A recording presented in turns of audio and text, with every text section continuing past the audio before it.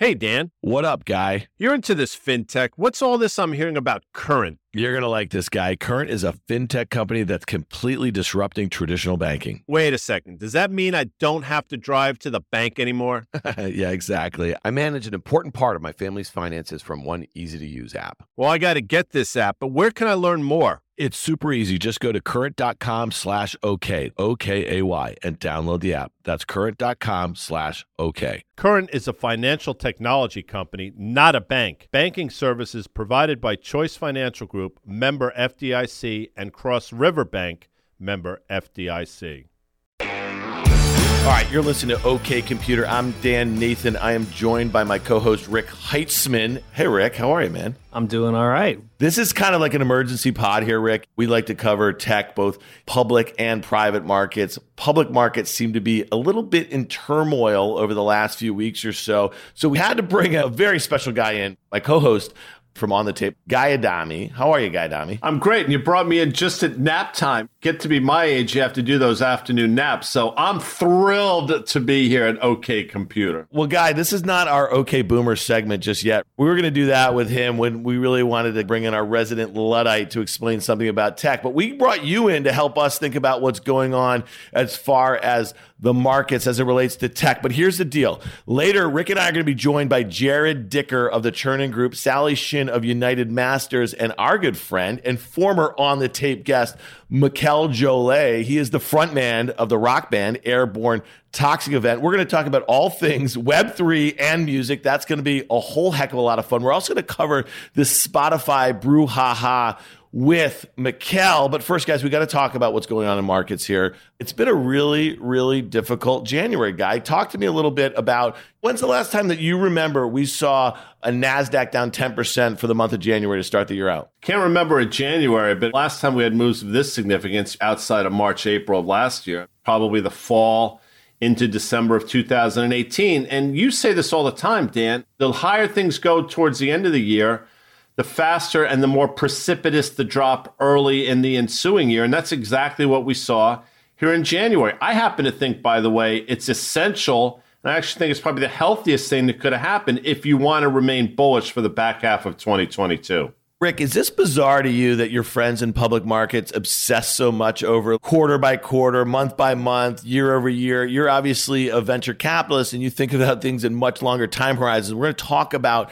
that a little bit. But like, for instance, the NASDAQ is down 9% on the year right now, down 12% from its highs, which were made in November. So it never confirmed any of the new highs in the S&P 500 for the entire month of December and early January. And at its lows last week, it was down nearly 18% from those all-time highs. Guy and I talked a lot about it on Fast Money. We talked about it on the tape last week. Microsoft and Apple, which are nearly $5 trillion in market cap, they did what they needed to do on the earnings front. They both reported their calendar Q4, and that put a bottom into the market near term. I'm just curious, what are your thoughts when you're out there doing the stuff that you're doing? You're looking at new deals. You're handing out term sheets. When you see a NASDAQ that's down nearly 20% in a month, what does that mean to you? Yeah, you can't help but to see it. You can't help but to think about it. Living in New York City, you can't help run in friends like you guys who, not day to day, but hour to hour on if your screen is green or red, and therefore it's constantly in your face. You go into an elevator, it's on Captivate TV,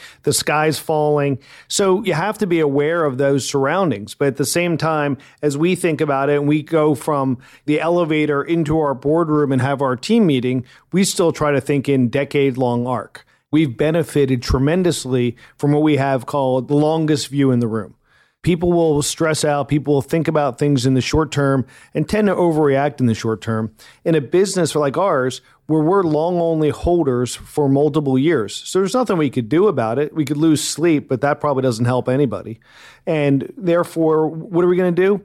Not that much. We continue to believe that a lot of the trends here are mega trends, and we'll see innovation continue to drive, and we'll see digitization continue to disrupt almost every industry. Well, it's interesting they mentioned innovation and digitization. Think about this. We just said that Microsoft and Apple put a near-term floor last week with their results. By the time that a listener is listening to this podcast, we will have Alphabet's earnings. They're reporting Tuesday after the close. Wednesday after the close is Facebook, and then Amazon, which is Thursday after the close. And when you think about, is there a whole heck of a lot of innovation going on in those trillion-dollar-plus sort of names? Not really, but they own digitization right here. And that's why we spend so much time talking about them in public markets. Those 5 stocks made up about 25% of the weight of the S&P 500, an index. Again, Guy, you can do that math, of 500 stocks. And they made up 40% of the NASDAQ 100 here. And so, Guy, if Google and Facebook and Amazon don't have disastrous guidance this week, do you think the floor is in for the NASDAQ? Because we took out a whole heck of a lot of speculation in a very short period of time. I think it's just going to slow the eventual decline. I still think there's another leg lower.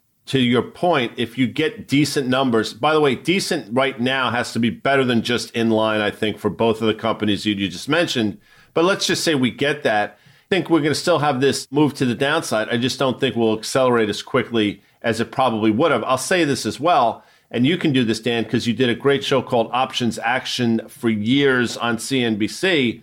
But over the weekend, I read that there's been a lot of put protection bought over the last couple of weeks, and that's going to prove to be a little bit of a speed bump on the way down. So that move, that accelerated move that we saw obviously a couple of weeks ago, I don't think you're going to see moves of that magnitude or of that speed, but I still think there's a leg lower here, regardless of what those behemoths report.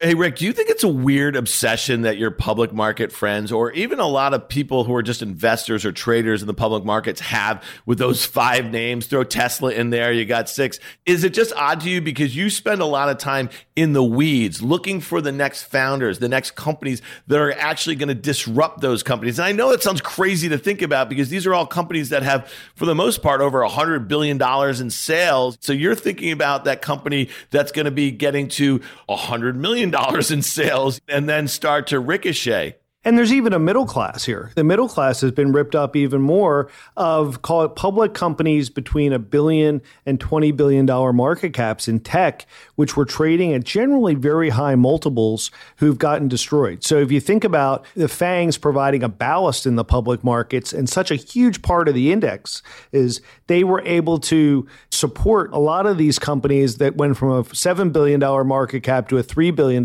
market cap in the last 90 days. And as we think about exits, it'd be great if we're investing in the next Facebook or Amazon. But most of the way we think about exits are companies that are going to go public at a market cap between, call it, $2 and $10 billion. And if those companies are getting hurt, that disproportionately hurts us more than an Amazon or a Google. We didn't talk about it last time you were on. Microsoft made that $70 billion cash bid for Activision. We saw Take-Two make a deal for Zynga, much smaller deal. And then there was another deal, Sony, I think Bungie, right, in this space. So it just seems like there's an M&A frenzy going on regardless of what's going on in the public markets. It seems like there's certain very hot properties. I'm just curious, are you happy to see this sort of M&A? What does that mean for your portfolio in general right now?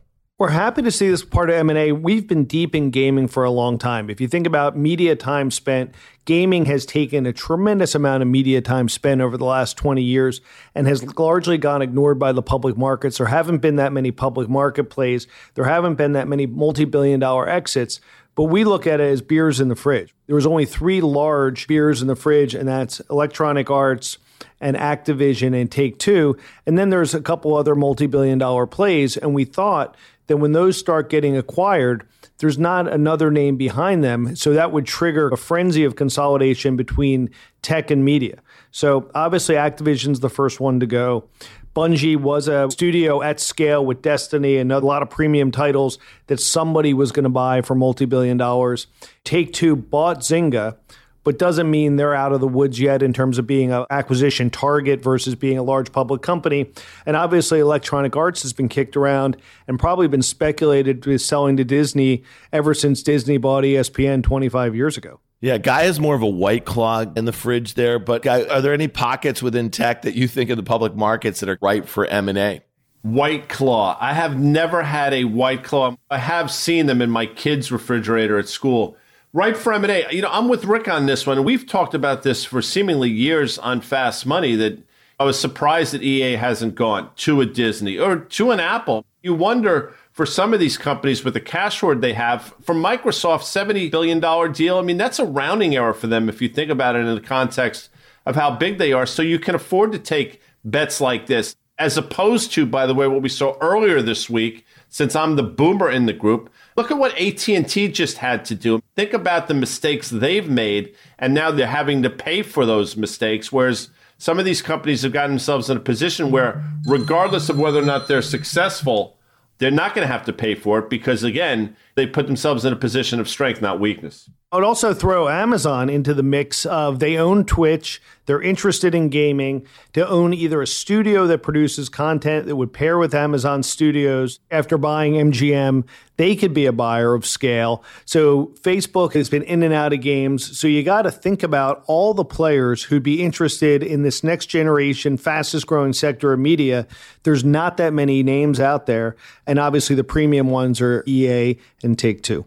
Yeah, but Rick, do you think that the behemoths are so big right now that this might be very different than past cycles where some of these tier 2 players may just have to merge, maybe mergers of equals, rather than media company and a telco or some of the things that we've seen in the past, like Guy just mentioned with AT&T and Time Warner. But what about, and we talked about this a little bit on the tape on Friday, what about Twitter and a Snap, a merger of equals there? We know that we've seen activists in Twitter in the past, and maybe Snap, which is down 60% or so, maybe Evan Spiegel is the guy to push those two advertising businesses together and better compete with some of the behemoths. I mean, that makes sense to me. Obviously, you're not going to comment on Pinterest and PayPal. That was a deal that was thought to be in the mix a few months ago. But there's a lot of interesting combinations if these companies are going to go it alone and really try to reach this sort of scale. And the scale that we're talking about is getting to 1 billion plus users, right? Exactly. And it's also a scale in leadership. Twitter just changed leadership. But if you look across the last generation of media and content companies that are digital, Evan Spiegel has clearly out-executed everybody on the product side. On the engagement side, Twitter has underperformed on the product and engagement side. Twitter Spaces aside, there hasn't been much innovation there. So if you have somebody forward-thinking like Evan running both of those product teams, there's probably synergies besides on the advertising sales side. No doubt. Here's one for the road here, guys. I think Netflix had that huge gap. And then Pershing Square's Ackman came in, took a 3 million share position. He's an activist, but he might not be activist. I mean, how can you be an activist with Reed Hastings at the helm? But here's one. I think Spotify, and we're going to talk about that a little bit later with Mikel, I think that Netflix, they've already said they're going to get into gaming. The idea of broadening out horizontally and taking on a streaming platform with music and podcasts makes a whole heck of a lot of sense to me.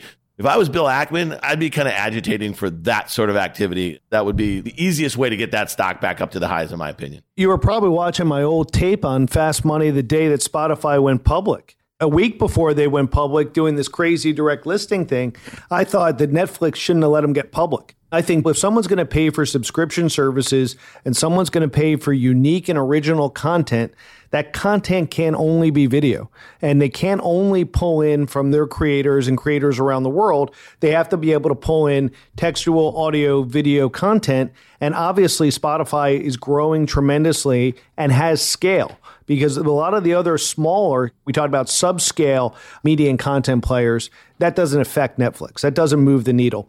Spotify moves the needle. And I think that would make a tremendous amount of sense for everybody involved.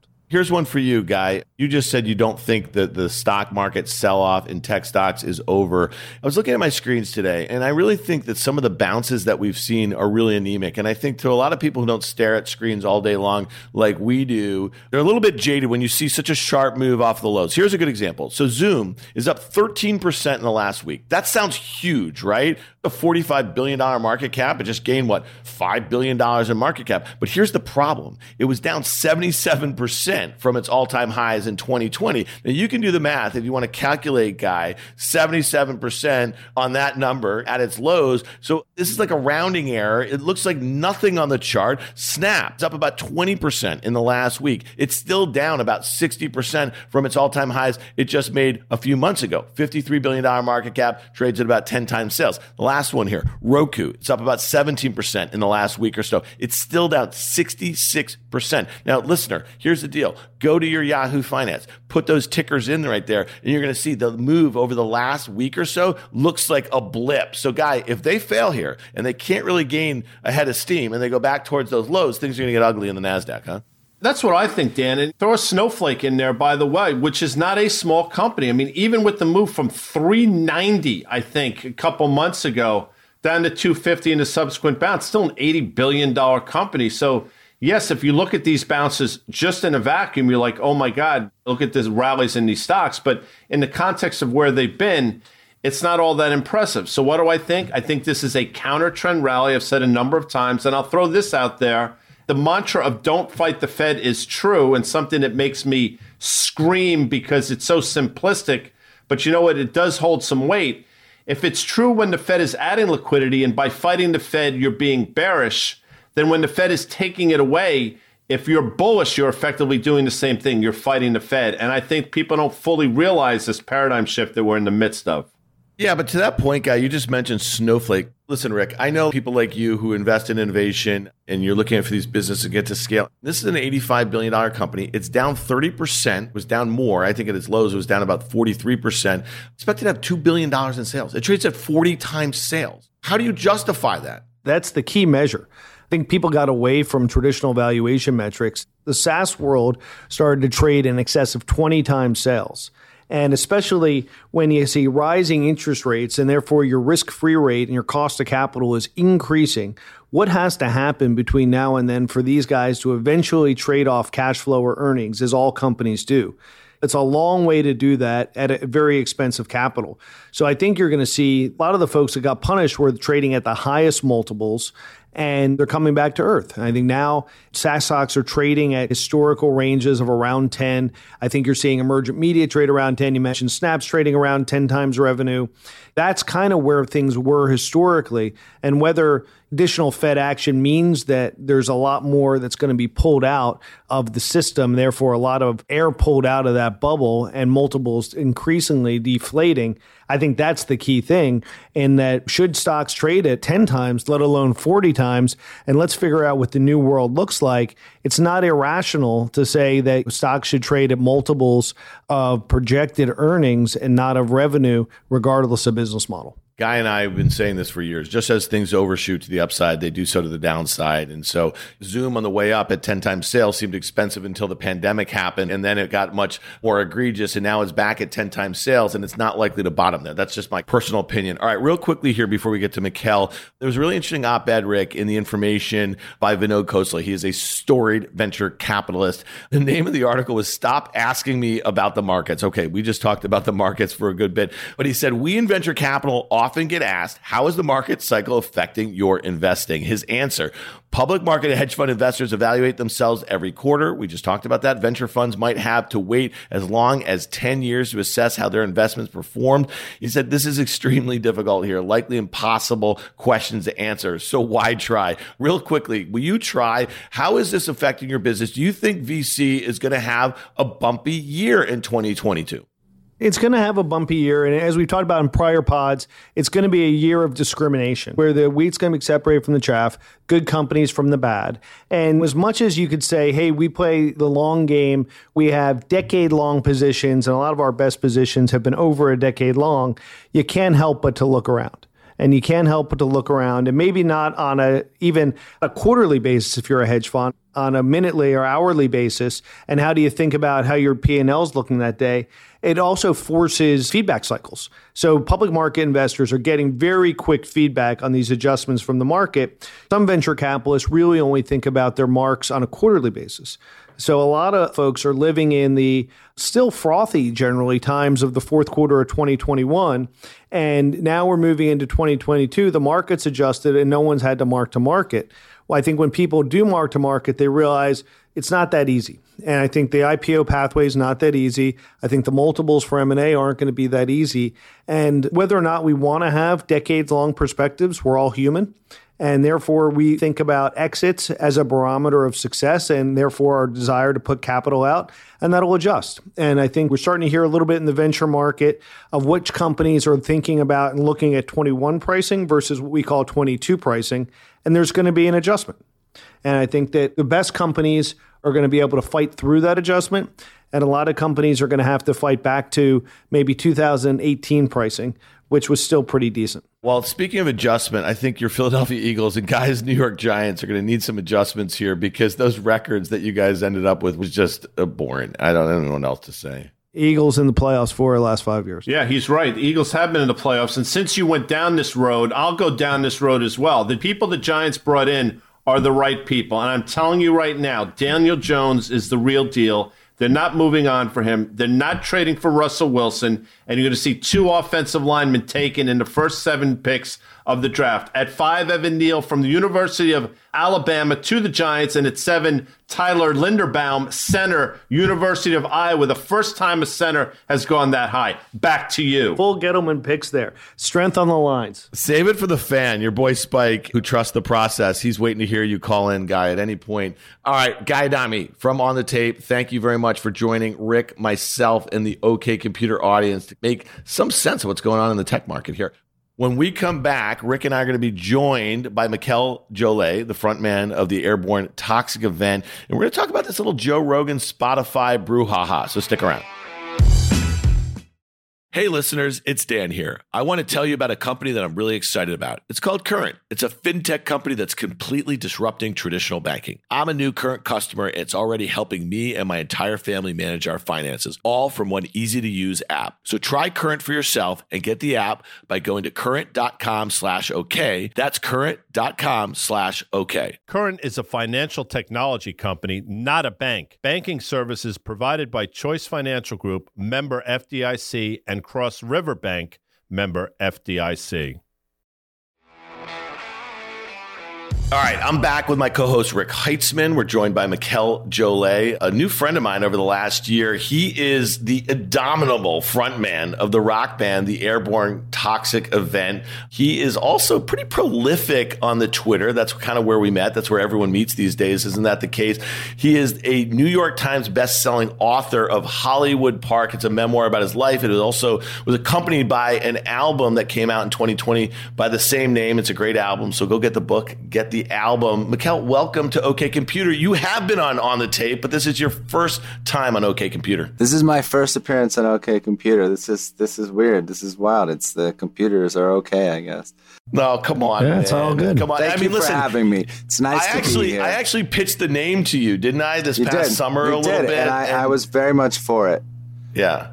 I mean, everyone's been, Rick, you were very positive on it right out of the gate. I mean, I like the name. I've got a lot of positive feedback on the name. People want to lean into the name. They like the double meaning. It was better than Pablo Money or Kid B. Pablo Money, that would have been awesome, dude. Seriously. So part of the idea was make Radiohead jokes all day. I know, but when I first heard OK Computer by Radiohead when it came out in 1997, it's like this big departure for them. You were into music back then. Were you a music critic back then, Mikel? I mean, it was like a big departure from what they were doing, and they became like this kind of techno band. And to me, it felt like the last 20 years, it felt like it was the soundtrack for Black Mirror before Black Mirror was ever written, Yeah, I don't know. I thought that record just, it played around with electronic music. It was almost like Aphex Twin with a backbeat or something. At least Kid A got to that. I think OK Computer it was still a rock and roll record, but it started to sort of really play with soundscapes in a way that was really interesting. And the great thing about Radiohead is that they're just so good. They're so good. Tom York can sing so well, and they can all flat play so well that they took like the idea of being a rock band to like as far as you can, and then it was like, all right, well, we have to find something new to do because we've got all this handled. Yeah, they handled it pretty early too, right? Oh, they're so great. God. Yeah. Well, listen, we wanted to get you here because Rick, as a VC, is invested in like big media or tech platforms or the sort of platforms that are disintermediating old media. And you, as an artist who, like, I know that you and I have talked a lot over the last year or so. And the first time you came on the tape, a year ago, I saw you tweeting about how the music business was broken. And, we go on and we're going to talk about this a bit more later. But, you had a lot of thoughts with like without the ability to tour and really with all these disintermediaries between you and your fans, it became a really difficult way for a lot of musicians or artists in general to kind of make a living. And so now it's kind of interesting, with what's going on with the situation with Spotify. I'm kind of two minds of this whole situation. I'm not like a Joe Rogan fan. I don't listen to him, so I don't really have strong opinions. I see the headlines, but then when I see all the criticisms that were leveled at him, and then you heard his apology, which I think is really interesting. It's probably something that doesn't play so well with his hardcore fans. It was kind of interesting watching this play out on Twitter. There were people saying that, oh, it's censorship. You got into it, Mikel, with one of the Winklevi on Twitter because he was screaming about censorship. What was your take on that first, as just kind of somebody who thinks about these things not as much as an artist? I just thought that he was comparing Neil Young to the oppression of the Soviet regime. And I just thought, let's get a little perspective. Twitter, people get a little overheated. It's like I always tell people, if you're comparing something to Nazis, you're wrong. Only the Nazis were Nazis. Trump's not a Nazi. Trump is Trump. Whoever you disagree with about Medicare isn't a Nazi. They're just someone you disagree with. Like, let's leave Nazis as a special case. And I guess you could say with the authoritarian regimes of Soviet Union, he compared Neil Young. I think it was something like rocking in the free world unless someone doesn't agree with your views, and then you're going to try and bully them like you're the Soviet Union. I was like, slow down, my friend. Let's just take a breather. He's this individual, not a government. This is him actually exercising his own free speech and also just free market capitalism. He told Spotify, you have a choice. Spotify said, we're going with Joe. He said, cool, pull my IP off. And they did. I don't see what the problem is. I feel like the market worked. He did exactly what he wanted. I mean, we can have our attitudes about it, but no sort of censorship went on and no kind of oppression went on. It just people disagreed. And that's how the market decided they were going to express that. I didn't see a problem. That's funny because it seemed like a big brouhaha last week. And this week it's kind of boiled over a little bit. And Rick, I'm just curious. I'm sure you saw this tweet thread from Kara Swisher. She was responding to Spotify CEO Daniel Ek. He put out a post on Sunday, or a blog post. He said, we know we have a critical role to play in supporting creator expression while balancing it with the safety of our users. In that role, it is important to me that we don't take the position of being a censor, a content censor. And Kara's point, and she's made this point for years as it relates to Facebook and all these other platforms, it's like they do that when it's convenient, you know what I mean, for them, and they don't really want to be viewed as a media company. But this company spent $100 million to guarantee his exclusive content. So I'm thinking, for you, as somebody who invests in these platforms, how do you think about this? Yeah, I think about more like Mikel, that you have to be able, everybody has to be able to vote. Everybody has their freedom. Joe Rogan should be able to say what he wants. And Neil Young or Mikel or anyone could do what they want. I don't want you to sell my product because you're selling product that I disagree with. Or someone could cut their fees to say, I really want to be next to Joe Rogan because I'm anti-vax also.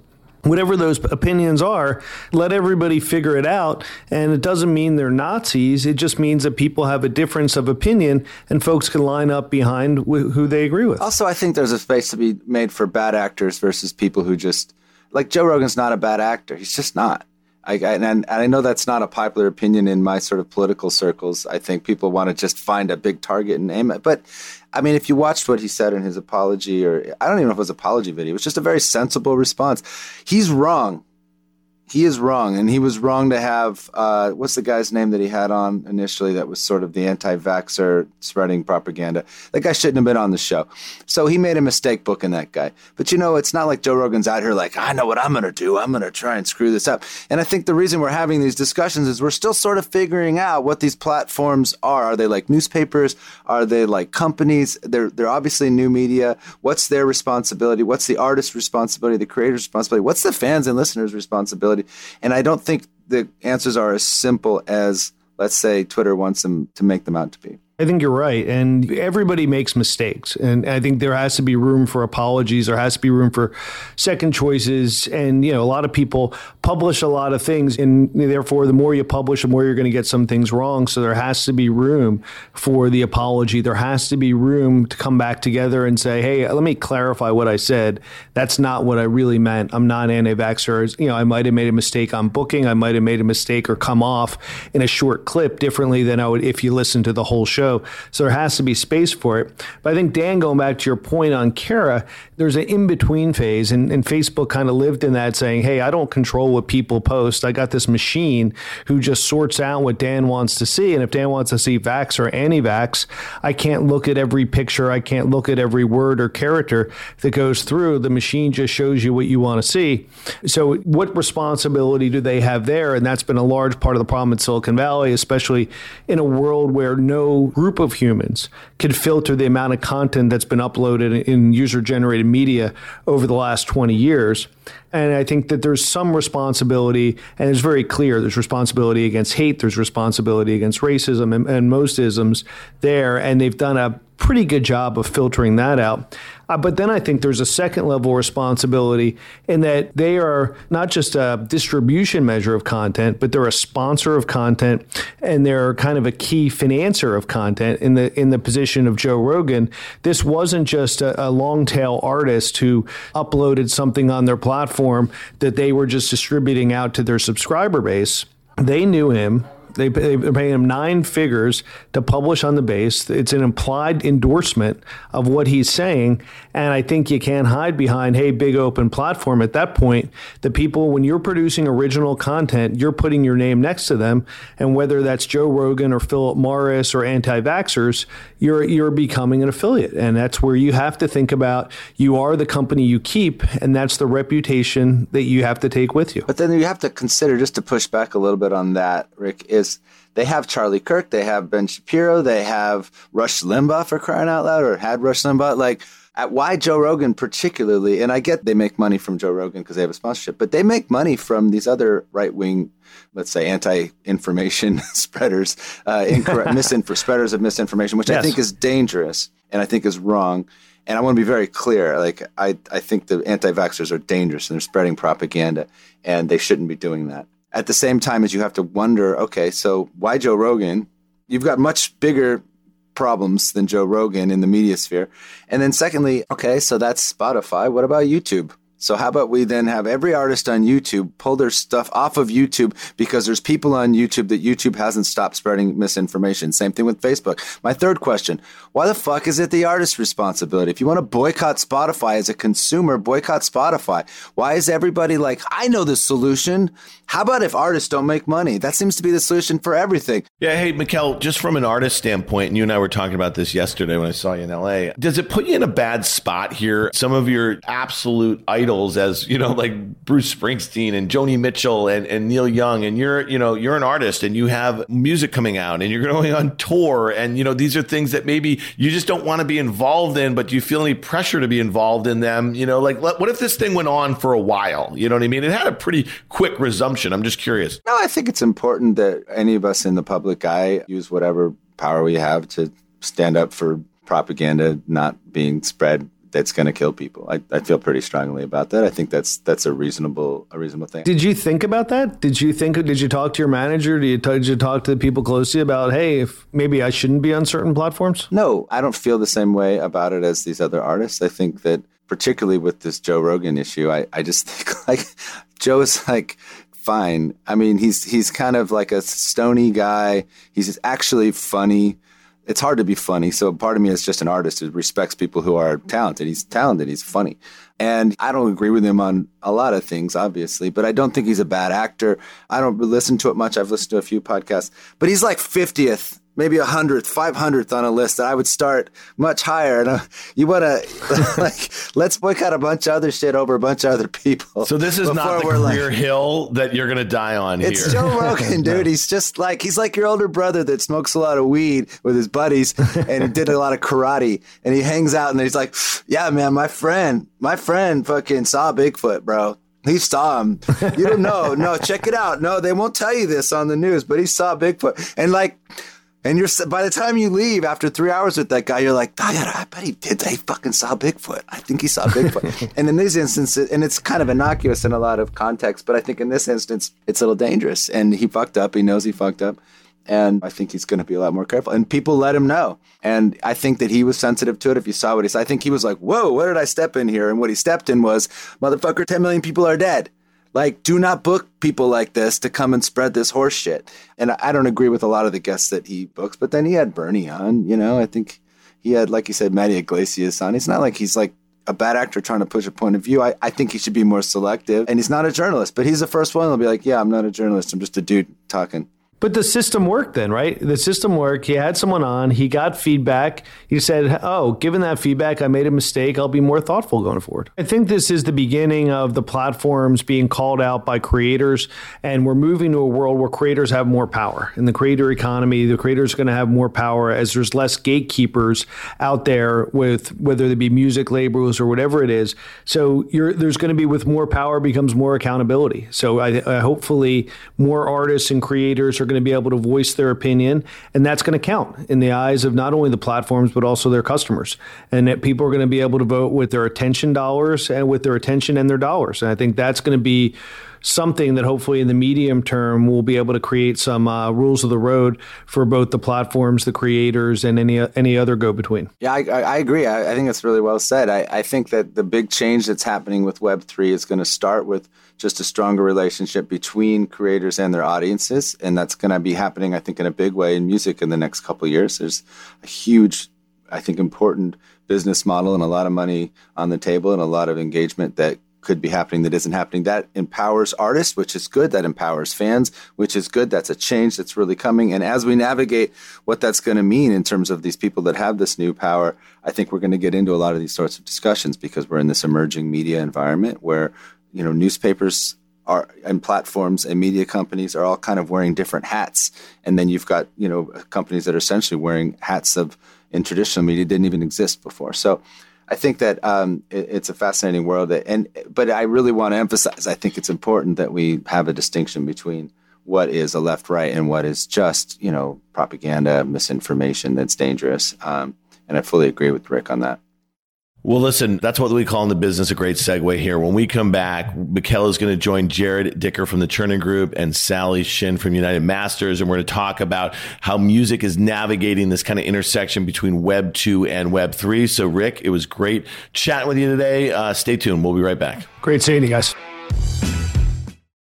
Dan, you're about 10 months into the Row Body program. You look great. It looks to be maintenance now. Congratulations. Give us an update. Yeah, well, I feel great too. So when I think about what I set out to do, I was looking to take about 15% of my body weight off through the Row Body program, and I've done that now. So now it is about maintenance. It is about nutrition. It is about exercise. It's about better sleep and really better habits here. So I can do this all in the app on the Row Body program here, and I'm really looking forward to actually taking these new behaviors into 2024 because I am feeling a lot better. Well, it's clearly working, Dan, and congratulations. And folks, if you're interested in learning more, go to row.co/OK.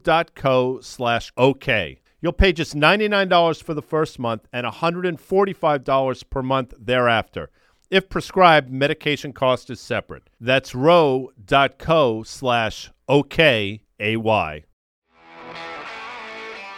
And we are back with Mikel Jollett, the frontman extraordinaire of the rock band Airborne Toxic Event. And joining us are OK Computer contributors Jared Dicker of the Chernin Group and Sally Shin from United Masters. This podcast is kind of a culmination of like a year of some people getting to know each other. Sally and I have known each other for a long time. She was at NBC, I want to say, for maybe a decade, and she joined United Masters because she really believed in their mission and what they're doing with artists and connecting with fans, and just some of the kind of dynamics that are playing out is this intersection between Web 2 and Web 3. And Jared and I met last year, and we actually met because of Mikel, believe it or not, as I was networking in New York about people who were interested in some of these same things we were talking about with Sally. Our good friend, my good friend Joe Marchese introduced me to Jared, and I introduced him to you, Mikel. And let's go back a little further. Sally introduced Mikel to NBC's audience when she was there. He did an op-ed, I think it was in early March of 2021, about this kind of friction between artists and their ability to kind of monetize their work with their fans because of all of these intermediaries. And really the point was like, how are NFTs going to affect that? So here we are are, Mikel. We're a year later, and you and I met on Twitter because you were just kind of threading about what the pandemic did to the business of music and without touring and what that means. And so here we are, like almost a year later. What have you learned? I mean, because there were fits and starts as it relates to the, touring coming back, and some people were able to do it and others were not. So I spent a lot of time talking to everybody, experts. I spent about 9 months, you were on most of those calls, talking to people who had run Ticketmaster, people who had big Web3 ideas that were sort of thought leaders, people who were in the auction space, thinking a lot about NFTs, music companies. And I've come full circle, I think, with it, where, it started off with like artists don't make enough money. And then here's all these like magic internet solutions. And then I'm a year later, like artists don't make enough money. I'm just kind of back to square one. I don't think social tokens are going to work. I don't think NFTs are going to work in the way that they're working now, which is basically mirroring the fine art industry. And they're talking about early media adoption, and speculations where they're getting their value. I don't think fans are interested in having a financial relationship with artists. I think it's just everyone's trying to find some fancy way to get to the point of paying artists more, and maybe we should just pay artists more. It's so true. I've been toggling with this for quite some time, and it's really hard for me objectively to get outside of just my ultra fandom, my like 200 Fish shows, my Dead tours, my like constant infatuation with everything music, and do is spend more money on my bands. Yeah. I've never once thought about taking out of the pockets of the artists. So like sometimes I just run into this just confusing cyclone of being like, look, like I am totally bought in on giving more value to fans, giving more opportunity to artists, but Fish paying me money to go see their show is definitely not anything that I've ever thought about or am the least bit interested in. No, I think that's totally right. And I think that's part of where the shiny new object of NFTs, I think, by the way, NFTs are the future, and we won't call them NFTs. It was like early on, it was called the information superhighway or something with the internet. But, all we're talking about is digital ownership. And digital ownership is important and it's necessary. You can't have culture without ownership. And that's the way that we're going to build permanent culture and ownership online is through NFTs. So it's not that I don't think they're important. I think this idea of it's this sort of panacea for the big problem relating to the industry, which is, there's two big problems. One, 3 major corporations control all the profits, or let's say 90% of the profits. And 2, basically the reason artists don't make any money is because it's too easy to pirate music. It was always like Napster came along and it made it very easy to steal music. And then even when they shut down Napster, you had BitTorrent and you had LimeWire. You had all these other sort of services that came up. And so the iTunes model was, hey, spend $1 on a song. And it was kind of like a compromise. I was like, all right, fine. I won't fucking, can I swear on this, bro? Yeah. I won't fucking steal your song, bro, but I'll pay you $1. Fine. Fuck you. And then Spotify came along and was like, hey, what if you had all music forever of all that was ever made for $10 a month? And I feel like everyone in the world was like, word? Yeah. Okay. That sounds great. And then artists were like, fucking what?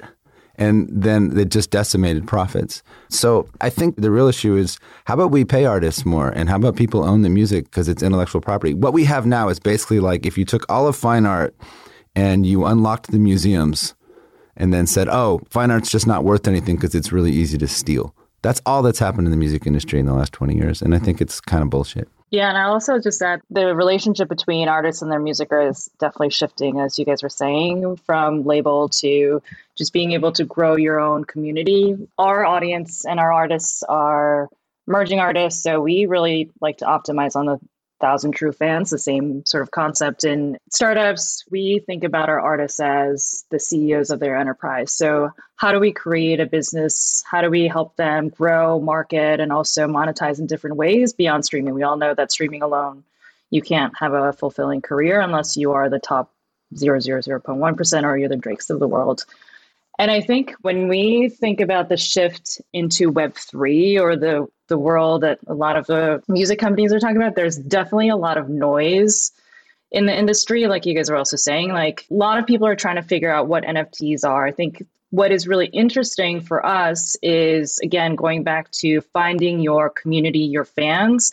And so building out that close connection between artists and fans directly. And so we are dabbling like everyone else, and we're in that learning experience to figure out how to build that community so that the artist can have that direct relationship. So everything from communicating with people on Discord all the way to being able to release your songs to your truest of fans and building that closeness and giving them access to different tickets or access. I think that's sort of like a really important aspect of our artists and the emerging artists. And there are more and more growing number of artists that are going into music just because the barrier to entry has gotten so much lower. And you don't need the 3 majors anymore to become a successful career. So how do you, though, crack this nut where streaming is kind of this discovery mechanism? It's actually, something that I think probably young artists grow up in the business, and all the people who are trying to get access to them, or that they're convincing them that you need the biggest audience that you can on the biggest platforms you can. But like some of the data that we've seen is like 90% of all streaming income goes to like a couple percent or so of the top artists. So if that's just not a way forward, why is it? It's great to talk about community and building that community, 1,000 true fans, but there really needs to be some sort of economic relationship. And you were, Mikel, you were just saying it's kind of dicey, but like, are tokenomics, are they this thing that in some way, shape, or form may make a lot of sense? There has to be some Web3 layer to this if we're going to kind of disintermediate these massive platforms. I think NFTs are, in the way that we understand them now, are a solution looking for a problem. I think it's really just a question of charging more. I think if you literally had a prorated rate of streaming that went to artists based on actual listenership, that would solve the problem if it was higher. So if I listen to 1,000 Fish songs, Jared, in a month, I want Fish to get all my money. Right now, if I'm on Spotify, I listen to 1,000 Fish songs, Fish doesn't get my money. I want Fish to get my money. Furthermore, Fish should make more money per stream. I think that's one set of problems we can solve tomorrow. And it's a very obvious one, and no one's talking about it because no one has thought about how do we address these very sort of brick and mortar questions of artists should be making more. And everyone doesn't want to address it because they like to, maybe they like to a $10 a month Spotify subscription. I think artists maybe just don't understand too how they're just getting like these sort of crumbs. I would add one more thing, and that is that there's this sort of pageantry model to the industry. Like, you've made it. There's like the classic, it's almost like a movie of the week idea of a band breaking that's like, all right, kid, you got your record deal. And they're like, I no longer have to be a responsible fucking human. I'm just a rock star now. And that idea is sort of anathema to build a business, maintain an email list, think about how you're going to interact with your fans and build a community outside of just streaming. So there's all these questions of community and ownership and building that I think are great. And the people in Web3 are asking those questions and trying to find solutions. And I think all of that's in the right place. But there's a very obvious thing, which is, how about we pay them more and we pay them according to the fans that listen to them? Well, all right, you just set me up here because the record company Rosie just gave me a big advance. Jared, you're sitting over there in the jurors. This is a little one-on-one thing.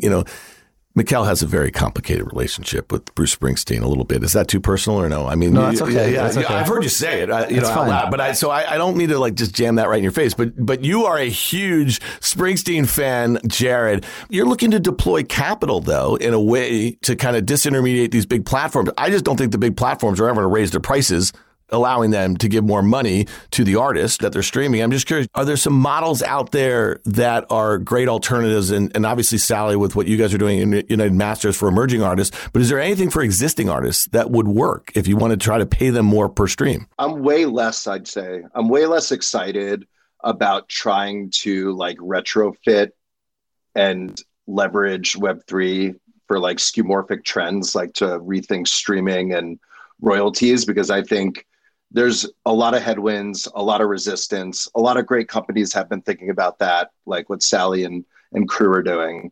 And I think like I like to take a more outside in approach to ask the questions and provide the answers to like where we want to go. So one is like Spotify and streaming in general. I'm not old, but I'm not young, I'd say. But I remember going to Coconuts, Jack's Records in Red Bank or Princeton Record Exchange, and that's where you found music, and you would go because you heard a single on the radio, and I'd have to beg my mom to let me buy the whole CD, and I'd have to promise her that I'd listen to every song. But when you went to those stores, it was really like up to the record store and the relationship with the label as to what's going to be put on the shelves and what's going to be on the end cap and what's being promoted.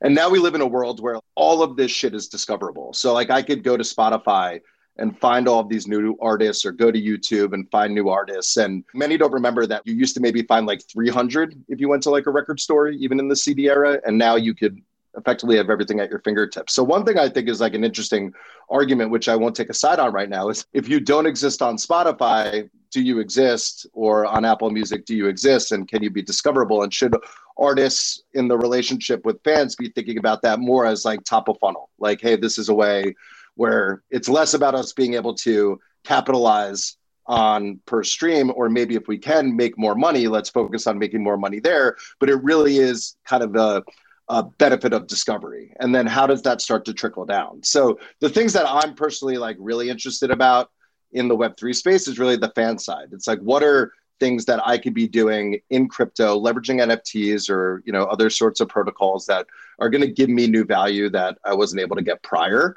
A lot of it is experimentation right now. Like, I don't think there's anything that is the solve all, but like one company that we invested in, Doomsday X, quite simply, and why I love them, is they're turning fans into producers. So there's this artist, Halik Mal. He's pretty well known in the crypto music scene. He's creating this new music video that's going to be owned and driven by the fans. He did an NFT drop. The fans own the producer NFTs. They get to see behind the scenes. They get to make some decisioning. We'll see. But at the end, you know, they're producers. So when Halik Mal launches this music video, Jared Dicker gets a producer credit and gets to be a part of it. So me as a fan, I get to do something new. And I think what's interesting, I think, for like this discussion too, because I don't think Web3 retrofit fixes everything. And me being a music fan drove a lot of friction for me getting there and drove my opinion in this space. But I do think it's also interesting. I'm curious Mikel's point of view here. I think we're thinking of Web3 as a product or monetization method for the music industry.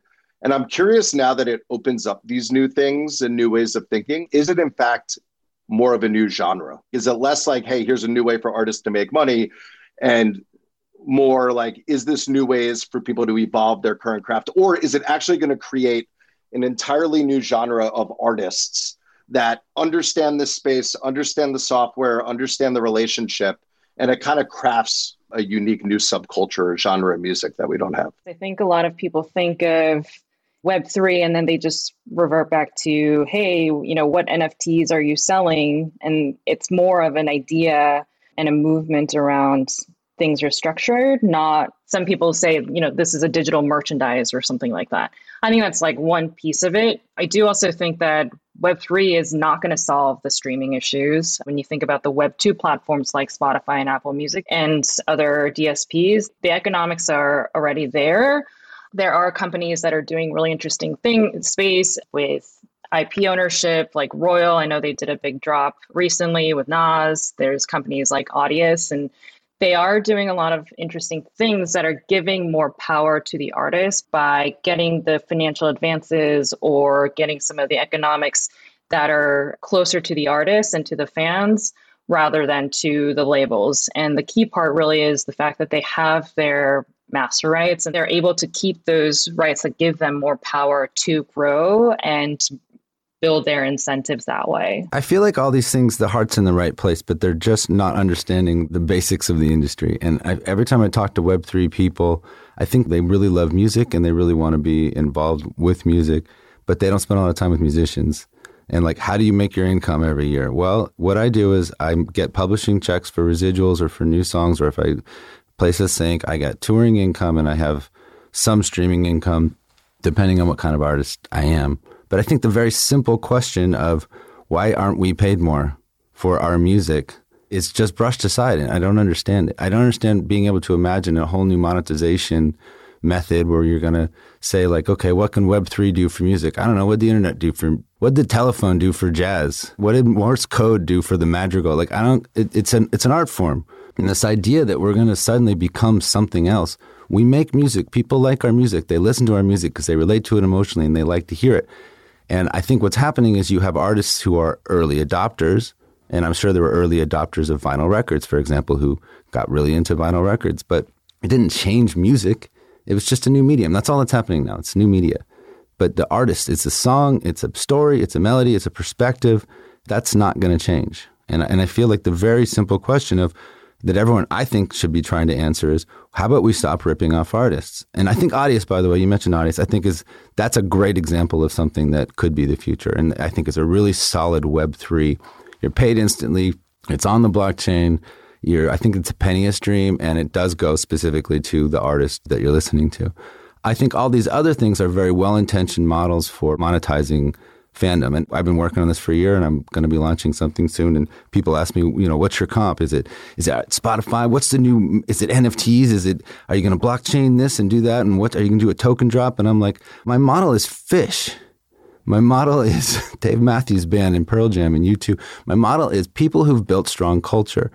But really, and I think that's what I think there's a huge revenue stream ready to be captured there. But, and I will just put this caveat here, not my model, not anyone else's model, is set on solving the basic question of why is everyone okay with ripping off artists?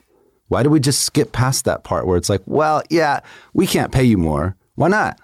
It's worth more. People used to pay a lot more. People pay about a third for music what they used to pay 20 years ago, if you include inflation, you count for inflation. And I just don't understand the perspective. It's like if you walked into a room with a bunch of lawyers and said, you know what, you're just going to make less per hour now. Why? Oh, because it's really easy to pirate your legal perspective on things. It seems like that's a problem that needs to be solved. The other things I think are right, which is build community. I really like, Greg Eisenberg's perspective on all this stuff. And he's got, and there's a few other people, Dixon's perspective is really good, who are talking about, and Jared, you talk about this stuff a lot. I think all that stuff's right on. Build a community, connect with your fans, take the fans that want to participate in your community the most and figure out a smart way to monetize and give them the feeling of, connectedness. I would not include ownership. I don't think fans want to own music. I think that's just people playing around with new media. Yeah, and I love that take too, because I think a lot of the earlier approaches, especially that are facing the headwinds of like streaming and royalties, are like, one, artists, like fans want ownership songs, so they should get a certain percentage of those royalties. If you talk to any artist, they'll tell you, one, they'd be pretty embarrassed to have their top fans get penny checks every month and really learn kind of what they're making off these streams. The second is you're effectively cutting more out of the artist upside. I think that's one huge conflicting component that's happening in this space right now, which is, sure, like there's a ton of value in community. The fan artist relationship could be stronger, but when you make it about ownership, you're putting the bag on the fans. So you're basically saying, fans, you should pay more. You should compensate for maybe the label cut or the Spotify cut or the other places that are cutting and not giving more to the artists. Fans are like, yeah, that sounds great when it's a $30,000 NFT, but that's not fandom. People who are buying those music NFTs, which is definitely a group, and I'm not shitting on it by any means, I'm excited by it, but they're collectors, they're like crypto people. You're not building audience development and fandom through an NFT one. It's just the antithesis of that. It's emerging media, so it's like when the first final record came out, it was very valuable. It didn't matter if it was Joey Bird and the Bird Tags or whatever the name of the doo-wop band it was. It was like, cool, a vinyl record. Actually, much precedes doo-wop. And that's what's happening. Of emerging media, Bored Ape, Yacht Club, that's like the first, one of the three, let's say, of the first big NFT communities that have gained value. So you want to own an ape. That's like, I get that. But 10 years from now, is that the thing, this sort of fine art model of speculation on fine art because it's an emerging model? No. And it's the way to monetize music? No. I don't want a financial relationship with the war on drugs. I love the war on drugs. I want the new shit first. I want to get into the show and I want to be closer to the band. And maybe it'd be cool to meet some other fans that think that way too. So Jared, you tweeted about proof of attendance protocol, a POAP, the other day. Aren't there lots of the things that we're just talking about here, whether it relates to ticketing, whether it relates to being in attendance of something, you know what I mean? And then getting a real world item. We might be in the first pitch of the first inning is what I'm saying. And so I think what Jared, you're trying to say is you want to be really open-minded about this because there's going to be certain aspects of this that work really well for artists. I have to assume because we're going in this direction, and whether it be like, secondary ticketing or, there's so many things, right? Or no? You don't need the blockchain for that. You could use Venmo. It's what I say. It's a solution looking for a problem. Let's get a bunch of people together and we can put it on the blockchain and use Ethereum and then pay the gas fee. I could fucking Venmo you. But hold on. But what about record. you just said Bored Ape Yacht Club? And Jared, I'd love to get your take on this because this is really important. That didn't exist a year ago. And then in April of 2021, it existed and there were 10,000 of them and you could have minted them for like $1 or something like that, right? Okay. And then all of a sudden you had this community, all of a sudden, 10,000 of them. And then you had tens of other thousands who wanted to be a part of it. And then when they all get on Clubhouse or Twitter Spaces, and then there's thousands of other people joining. I mean, that is at the root, I think, of what is going to happen to a lot of different arts. Whether the floor price is going to remain 100 ETH for those, depending upon where ETH is, and, you know, that could be $250,000. I don't know. I'd probably take the under on that. But that community building, and you said culture. Oh, my goodness. If you were going to take a list, you're going to like figure out the most like influential cultural sort of things that have gone on in the last year, Bored Ape Yacht Club is clearly one of them. Right, but that's emerging media speculation in fine art. That's what that is. It's fine art speculation in emerging media. That is not the solution to a very populist question, which is how do we pay 100,000 artists more fairly? That's the question, the populist question that we're trying to answer. How do artists not get ripped off by corporations? And how do we not also then weigh them down with this extra layer of Web3 stuff that they don't really need? You don't need Web3 to do any of these things that we're talking about, except for a creator coin, which I think is a really bad idea. Yeah, I mean, I think whenever Web3 gets in the conversation of Web3 versus Web2, or what could be done on Web3 versus done on a broader spectrum, Web3 enthusiasts get very stuck because I think it is a very particular thing that is valuable and unique, but it is kind of focused on the financialization of assets and attributing value to things that are scarce. And in the Bored Ape example, right, that was the case. They had 10,000 of these apes released. What was really fascinating about what they did was that they gave all commercial rights to the ape buyers. So anyone who purchased this individual asset had full free commercial reign to build any IP off of that and monetize it as they'd wish. The best example is, I'd say, like Jenkins, the valet, who were these three people, because I think they're I know who they are, so I'm not going to say their gender, but three people who created this whole story around this valet at the yacht club and everything that he was seeing. And it got so big to the point where they did their own NFT project. They were signed to CAA. They're doing a literary deal and writing a book with Neil Strauss. And it kind of blew up on its own. So I think that idea of like compounding IP is very interesting. In the music space, like I just think it's different. Like I think to Mikel's point, it's like, I don't know. There's a few artists and musicians that I think are thinking about Web3. One is Mark Brownstein from the Disco Biscuits, who tweets about this very often and regularly. And he's someone that I've spoken to a lot about it. And his POV is around the fandom side, to Mikel's point. Like it really is less around like royalties and artists. And it's about, okay, can I build cool experiences for super fans? They have this NFT, which is like a super Disco Biscuit pass. They call it like a Bisco pass or something. And if you have the NFT, it's provably scarce. It's 1-to-1. You could log in and see like all the sound check live stream. So as a super fan, you get to see the behind the scenes. You get to see the rig. You get to be a part of it. Again, it's kind of experimenting, but I think it's also dangerous for Web3 enthusiasts to try to pit an if or, and rather just say, okay, here's some cool functions that can be done with Web3. And then as these things start to come about, you start to see and think like where they make sense in what genres and what industries. But I think like thinking of it as a replacement, to the point I think Mikel's making, is like very dangerous, because I don't think necessarily it is by any means at a point or broad enough to be able to assume all of the responsibilities that are currently being done within the industry. This is the point I'm talking about, where the Web3, we're just a solution looking for a problem, except for in a few instances. Like I feel like most of the discussions I've seen around Web3, which I was very excited about when I first started, just kind of come down to a much more complicated way to do something that solves a problem that needs a different solution. I'm just curious, and just before we kind of get out of here, if last year PFP NFTs kind of really became like the rallying cry with Web3 and no matter what industry you're looking at, what does 2022 bring for the music industry? What is the one thing that maybe has just kind of gotten uncovered? Again, it doesn't have to be blockchain related, but getting you more towards that kind of end game where artists are getting better compensated for their work. Gated fan communities, no question. It's just a very obvious revenue stream that's just sitting out there And it's finding a manner and a permission and a culture which makes it very easy, efficient, and enjoyable to build for an artist to build a direct relationship with true fans. I think 1,000 True Fans is both of you guys have alluded to that, and I think it's a very influential and important essay, and a lot of my ideas around this space kind of come from that. And I think also just it's like if you're trying to build an onion stand, you talk to people who've been slinging onions for a long time. I've been slinging onions for 15 years. I would spend a bunch of time talking about this stuff. And I talked about it with my manager of all people, who's just like been running our merch store and running our stuff. And I'm managed by Red Light. And he was like, yeah, those communities are really strong, and they're strong because they build culture, and they build culture in these ways. The next step is finding a strong permission culture basis for bands to build these gated communities, because everything is discovery. That doesn't solve the streaming question, but just putting the streaming question aside, everything's discovery right now. You do the Facebook Live for free, you do the music thing for the radio for free, you come and you do the thing for the blog or the media outlet for free. Spotify's essentially free. It's a third of a cent per stream that you get 14% of if you're on a major, and it comes a year and a half later. Maybe if you're on an indie, you get 50% of that third of a cent per stream a year and a half later.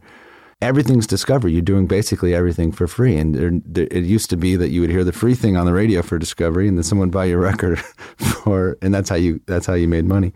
And so I think migrating towards gated and strong communities, and I think the ones that are the pioneers in this are actually just the bands and artists who have been doing this for a long time and have just built these great cultures. They exist out there, and finding a way to take what's driving Dead & Co. and what's driving Phish and what's driving Dave Matthews and Pearl Jam and these bands that, whether you're a fan of them or not, have built amazing cultures. Finding a way to democratize that idea, I think, is actually the solution. Having spent about a year trying to get NFTs to be the solution. I'm going to connect the dots between streaming and Mikel's point, because I think we're focusing way too much on, we need to solve for getting more value to artists and paying artists more. And we focus way too much on the streaming side. And if you look at average streaming fan versus the fan that's going to your show, this isn't like scientific evidence. I'm sure Mikel has the numbers here, but I'm sure the fan that goes to the show is willing to pay 10x versus the person streaming the song. So we're constantly focused on like squeezing money from streams, but those aren't the super fans, right? The super fans are the ones that are following you on social, that are tuning in, that are going to the live shows, and they're the ones that'll spend more money. It's kind of an inverse effect where, especially in Web3, like there's so much attention there to solve the problem. But if you're focused on those fans, you're not solving the problem. You need to focus on those fans that are willing to open their wallet and spend time with you. And like, yes, like that's something Phish does great. I spent $10 a month for live Phish, which gives me all of Phish's catalog. Whenever they play a show, the next day I can listen to it. You could actually pay $20 for better sound, which many people do. And I do that in addition to paying for YouTube Red and paying for Spotify, because I love the fucking bands and I want to get more. So I'm not trying to make money off them. I'm not trying to squeeze. In fact, I'm paying more. And that's the audience. And I think, to your point, like it does put emphasis and onus on the artist to lean in and do more. But this is another thing that drives me nuts. A lot of the narrative when it was about Web3 disruption in music was like, well, artists have to tour to make money, and that's so unfortunate. And it's like, ask any fan what they love most about music experience, and it's going to that show, right? And it's like seeing friends and seeing live music. I haven't heard one artist ever say, oh, it sucks, I have to tour. I hate that. Right? It's like, where does this stuff come from, right? And it is like putting that energy there, I think, is just right on. And I couldn't agree more. And I think it's amazing we've gone so far and haven't done that yet. And I think you're right on that. That's the future. And maybe just to add to it, so for our platform, streaming is obviously one revenue stream for the artist, but the other area that we focus a lot on is sync licensing, which we can go in another day. There's a whole business in that category.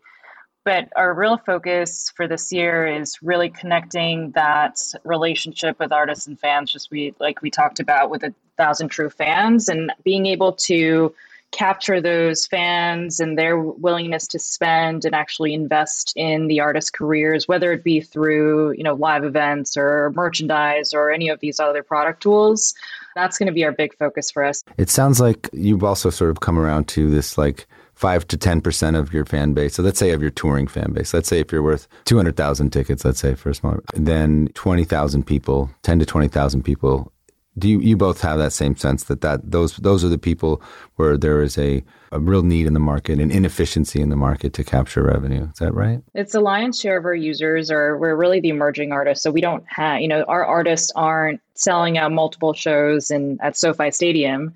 So there is a much bigger need and support to grow those. And that's why it's not about expanding the fan base to the widest number, but it is really focused on those truest of loyal fans and being able to grow that through that avenue, I think. Yeah, that's just rock and roll ethics. I remember somebody sitting me down when we first started to break, and it was this manager, his famous red light manager, and he had a big glass and big teeth. He said, "You kids need to calm the fuck down." Because we were all excited because we had a song on the radio and we were blowing up locally and stuff. And he's like, "You got to go earn your fans. You got to go play 500 shows. You got to shake a lot of hands. You got to put on great shows every night. You got to not be an asshole, and you got to put out more music." And he was like, "Do that, and you're going to have a career." And all of us were like, "What? Who is this person?" All right, well, listen, on that note, I'm really excited to see what you're coming up with the Airborne Talks event. I'm excited for you guys to get back on the road, and I'm excited for 2022 to get a bit more normal as it relates to just kind of what the fan is used to. But on the flip side of that, I really hope that artists are able to monetize better, no matter what tools they are using, whether they're just kind of walled garden-y, better Web 2 things, or there's going to be some iterations in Web 3 that really work. So, hey, Jared Dicker of the Chernin Group, thank you very much for joining us today. OK Computer and Sally Shin of United Masters. And then, of course, Mikel Jollett. Check out his book, Hollywood Park. It is a New York Times bestseller and obviously an album of the same name that came out in 2020 here. And we hope to have you back, Mikel. Thanks for joining us. Thanks for having me. If you like what you heard, make sure to hit follow and leave us a review. It helps other people find the show. We also want to hear from you. Email us at contact@riskreversal.com.